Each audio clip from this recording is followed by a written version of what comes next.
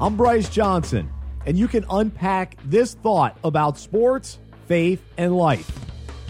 This past week, a young girl was struck by a line drive foul ball during the fourth inning at a Houston Astros game. This latest incident was another wake-up call for Major League Baseball, as many fans and players were distraught when they saw this little girl get hit.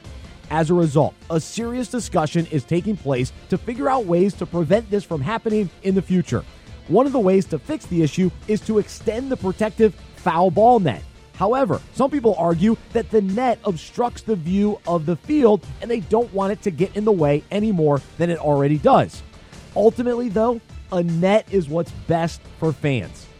Differing perspectives on the foul ball net are similar to how we view God's commandments. We know God gives us guidelines in His Word for how we're meant to live, but many of us view them as rules and regulations that get in the way of our fun.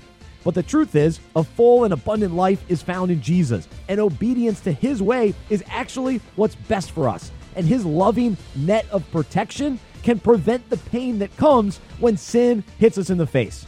When we leave ourselves open to sin without viewing life through the lens of His net of protection, we can find ourselves directly in harm's way, in a position to get hit by a line drive. God loves us and reveals the best way to live for our good and our protection. So today, I hope we're encouraged to view God's Word with a thankful perspective and remember He knows what's best for us. The Bible says the commandments of the Lord are right, bringing joy to the heart. The commands of the Lord are clear, giving insight for living. And it says the laws of the Lord are true. Each one is fair. I'm Bryce Johnson, and you can unpack that. For more faith and sports, visit unpackingit.com.